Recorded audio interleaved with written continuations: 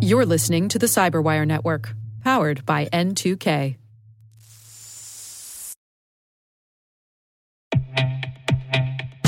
With over 8,000 threat hunters analyzing over 65 trillion signals daily, Microsoft works tirelessly with the federal government to keep our nation's data secure.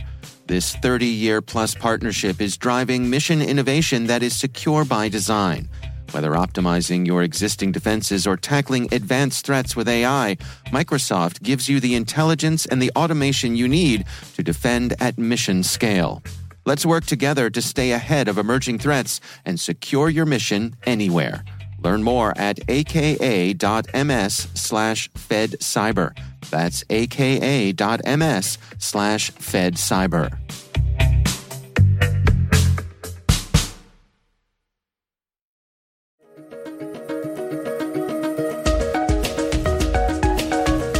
Hello, everyone, and welcome to the CyberWire's Research Saturday. I'm Dave Bittner, and this is our weekly conversation with researchers and analysts tracking down threats and vulnerabilities and solving some of the hard problems of protecting ourselves in a rapidly evolving cyberspace.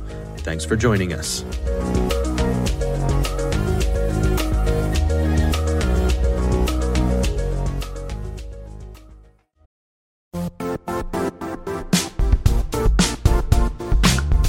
The IT world used to be simpler. You only had to secure and manage environments that you controlled. Then came new technologies and new ways to work. Now, employees, apps, and networks are everywhere. This means poor visibility, security gaps, and added risk. That's why Cloudflare created the first-ever connectivity cloud. Visit cloudflare.com to protect your business everywhere you do business.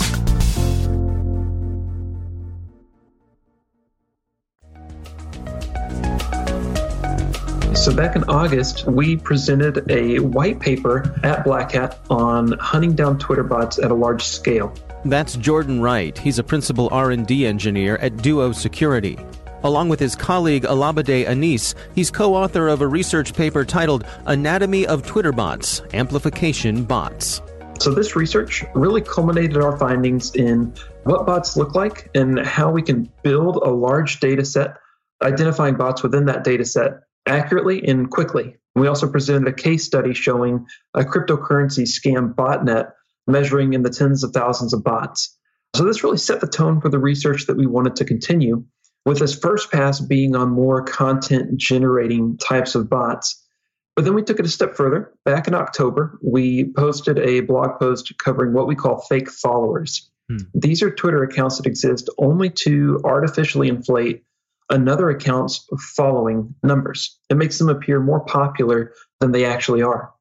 So we were able to show how we could use very straightforward techniques and heuristics to accurately identify a large network of fake followers. And then the third type of bot that we wanted to explore, and what our research just this week covers, is what we call amplification bots. These are bots that we consider even more damaging than fake followers. So amplification bots work by actively retweeting or liking tweets. Their goal is to make information appear more credible than it is, as well as distribute it to a wide audience of unsuspecting users. So we say this is more damaging because it's not just about popularity in this case. It's actively spreading and disseminating information and making that information appear credible.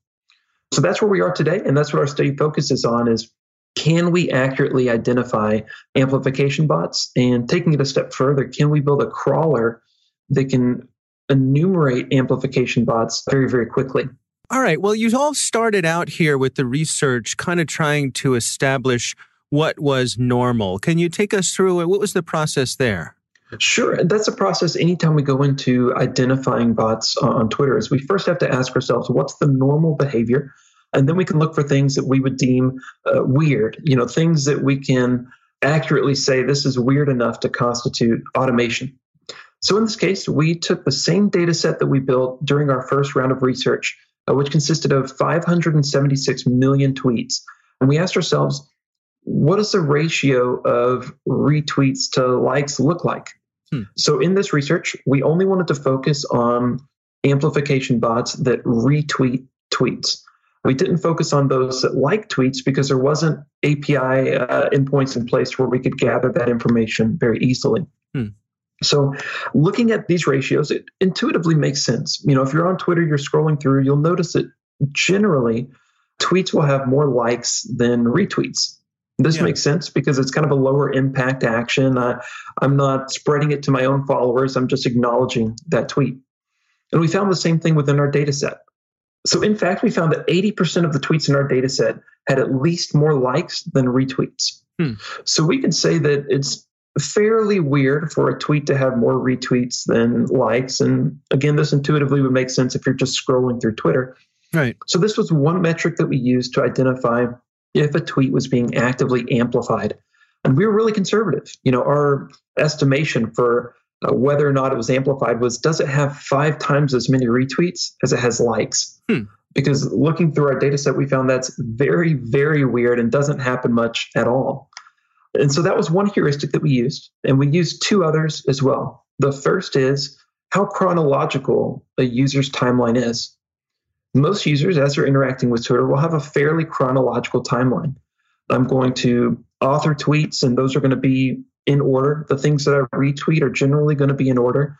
There's going to be the rare scenario where perhaps I stumble across an older tweet from a while back that just caught my attention. But in general, things are going to trend in one direction. Now, let's just pause there for a second to make sure I understand what you're saying. So what you're saying is that both the tweets that I generate and the tweets that I'm interacting with will have basically a chronological sequence to them. There won't be a lot of jumping around in time. Is that how you describe it?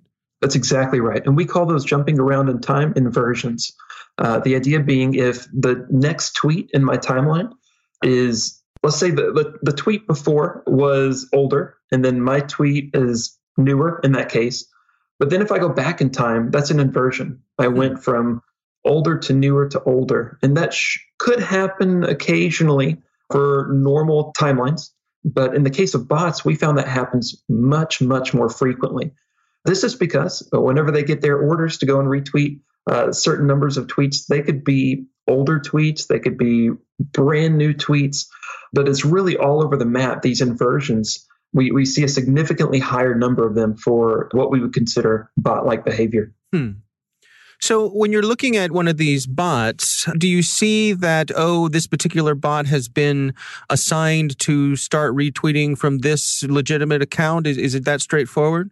We see a mixture of accounts that they're retweeting. We, of course, can see who they're retweeting, right. And that gives us an indication on who they're designed to go and amplify, whose content they're designed to go and amplify. And it may be the case that it's one person, it may be many people from a really diverse set of backgrounds and interests, which is another indication that perhaps this is automated bot-like behavior because there is no clear trend in the type of content that they're amplifying. And on that note, that kind of leads into the third heuristic that we used during this research, which is how many tweets in their timeline were retweets. So the average user, their timeline consists of right around 37% retweets. Usually they're going to have more than that being original content that they author themselves.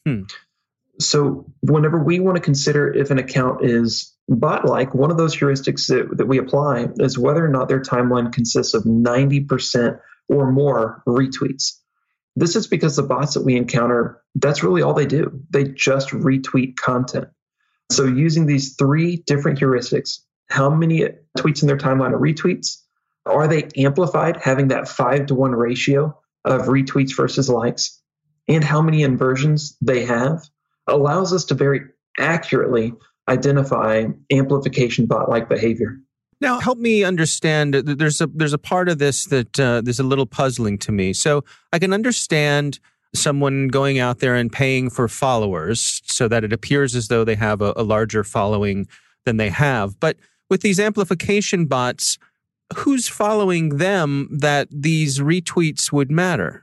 There's really 2 goals to having tweets being amplified. The first is a wider reach. And to that point, you're right. It's really hit and miss depending on how many legitimate users are following these bots that would, as a result, see this content.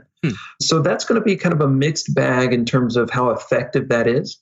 But the other goal is to make information seem more credible or popular than it actually is. The goal of this could say, if I'm a content creator, maybe I want to appear more as an influencer. I want to appear that the content that I put out has a wider reach than it actually does. For people coming and looking at my profile after the fact and trying to get that sense of whether or not they should follow me. And likewise, it also gives a higher incentive or higher likelihood that a user is going to engage with a tweet.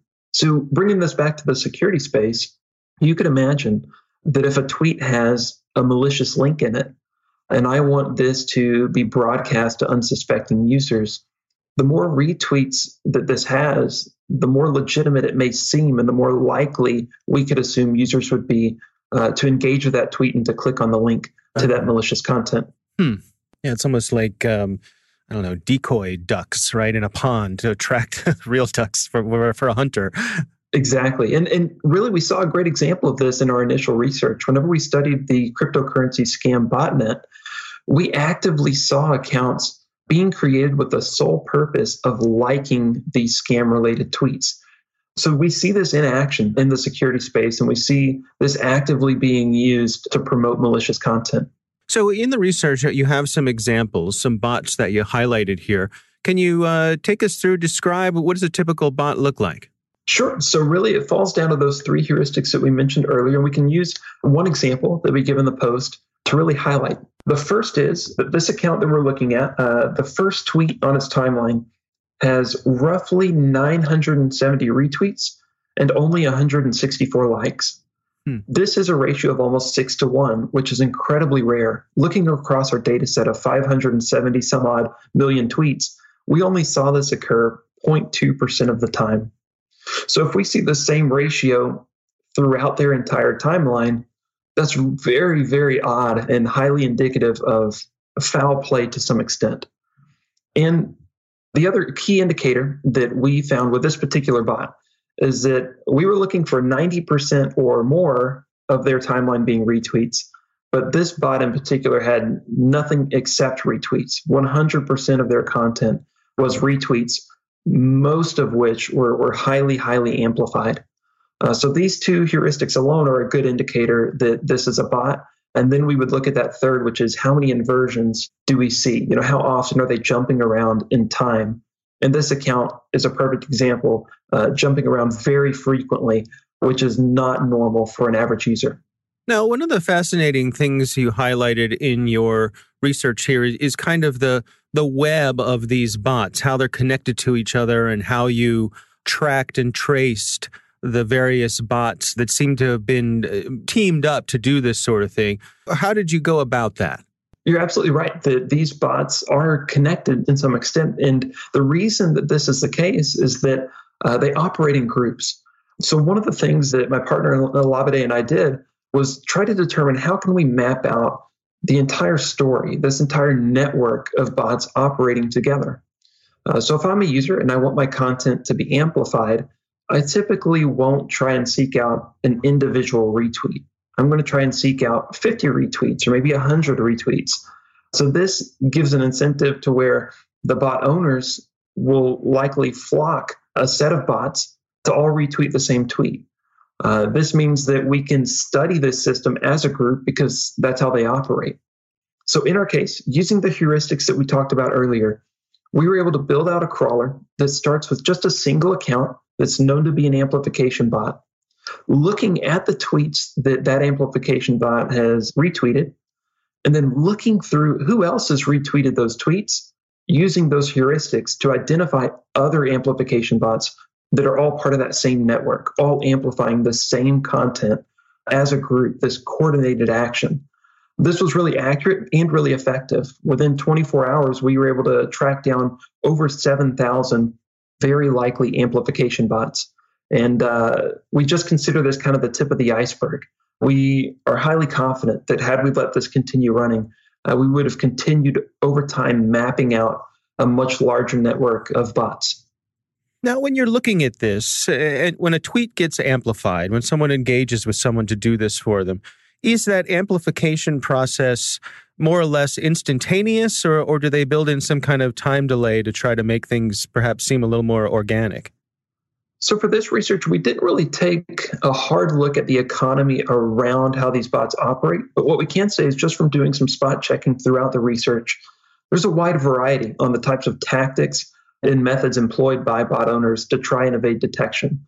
The time aspect is one of those, but it really all falls down to, with the goal being a high number of retweets and the goal being a large reach of information, the retweets have to come at some point. And so by using these heuristics that are difficult to try and evade, because like I mentioned, it's hard to get a high retweet count without having a suspicious number of retweets, right? Mm. So using these heuristics and applying them, the time-based aspect of it is something that wouldn't come into play as much to try and evade the crawler that we built. So did you notice anything in terms of turnover of these amplification accounts? Do they seem to be running without any risk of them shutting down? I guess I'm asking, do they stay around for a while or do they seem to be shut down? That's a great question. One of the things that we were really encouraged to see as we were building out our crawler and as we were mapping out these network of bots was that Twitter was very proactive in shutting them down. It would be almost the case that we would come across a bot and very shortly after that bot would have already been suspended, which, from a research perspective is exactly what we're hoping to see when we start engaging and trying to find these bots. Now, it definitely differs. We found bots that were much older. We found bots that were stood up and began use right away and quickly suspended. So it's kind of all over the map. But as a general trend, we're really encouraged with how proactive Twitter was in shutting them down. And so what do you suppose the conclusions that you've drawn here, how do they inform folks who are going about their day-to-day work trying to protect their organizations? What are some of the take-homes for them? So it's all about remaining vigilant on Twitter and just trying to keep a close eye on, especially whenever it comes to malicious content, kind of looking back at the cryptocurrency scam where we saw this being used quite a bit. If something appears too good to be true, it likely is. But the other benefit of our research is really focusing on enabling other researchers to take our work, build on it, and improve it in really interesting ways. And we're already seeing that happen, which is really exciting. We're seeing third-party researchers come to us saying, we were able to take your tools and your methodologies and apply it to this particular discipline or apply it to this particular area with these really fantastic results, which is just the very best thing that we can hope for from a lab perspective. This is why with this research, like the fake followers and like our original Don't At Me study, we're releasing the code that we wrote to detect these amplification bots using a crawler. We're open sourcing all of it so that other researchers can take, build on, and improve it. Our thanks to Jordan Wright from Duo Security for joining us. Along with his colleague Olabode Anis, he's co-author of the report Anatomy of Twitter Bots, Amplification Bots. That's on the Duo website. We'll have a link in the show notes.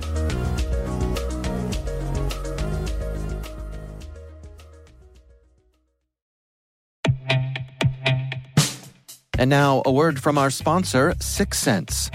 6sense provides award-winning cloud-based automated endpoint and vulnerability management solutions to streamline IT and security operations. With its advanced platform, businesses gain complete visibility and control over their infrastructure, reducing IT and security risks and optimizing operational efficiency. With 6sense, you'll get real-time alerts, risk-based vulnerability prioritization and remediations, and an intuitive automation and orchestration engine so you can focus on your core business goals, confident in the knowledge that your enterprise is secure, compliant, and running smoothly. To learn why enterprises choose 6sense, visit 6sense.com.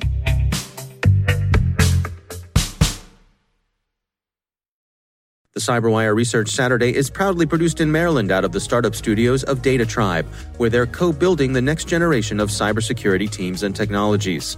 Our amazing CyberWire team is Elliot Peltzman, Puru Prakash, Stefan Vaziri, Kelsey Bond, Tim Nodar, Joe Kerrigan, Carol Terrio, Ben Yellen, Nick Valecki, Gina Johnson, Bennett Moe, Chris Russell, John Petrick, Jennifer Iben, Rick Howard, Peter Kilpie, and I'm Dave Bittner. Thanks for listening.